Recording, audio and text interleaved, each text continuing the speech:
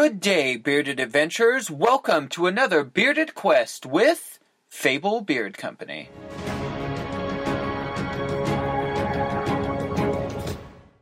Good day, bearded adventurers, and welcome to another Fable Giveaway Fridays, the series where we exchange creativities and storytelling for a chance to win some of our free beard products. If you are joining the podcast today, this story is going to be on Paolo the Candy Maker. I hope you enjoy, and after you're done, head on over to our YouTube channel and leave us a comment, your continuation of the story today, for a chance to win a free beard product from us. The sweet smell. Oh, the sweet smell of candy. My name is Paolo, and candy is my entire life. I own a relatively unnoticed candy shop on the far west end of town.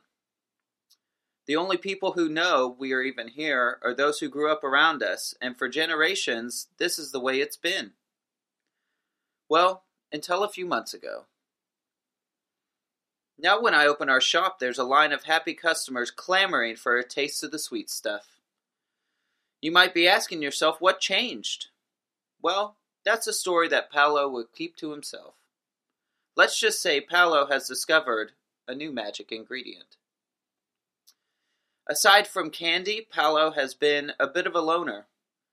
Never had too much luck with the ladies, so I try to stay away from them as much as I can, though there is this sweetness and charm that cannot be denied. The time now is about 10 minutes from closing the shop for another day.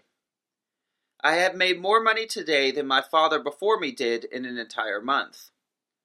Our candy is now the talk of the town. I may even have to hire an assistant here very soon. To think that we could ever grow to this, ding ding, the bell chimes on our front door. In walks a man. Small in stature but firm and confident in his walk. He makes his way directly to see Paolo as if he knows me, and then for only an instant I catch a glimpse of something gold inside of his jacket. He speaks. Paolo, I am Chief Inspector Cortez, and I'd like to talk to you about the disappearance of young women in the area.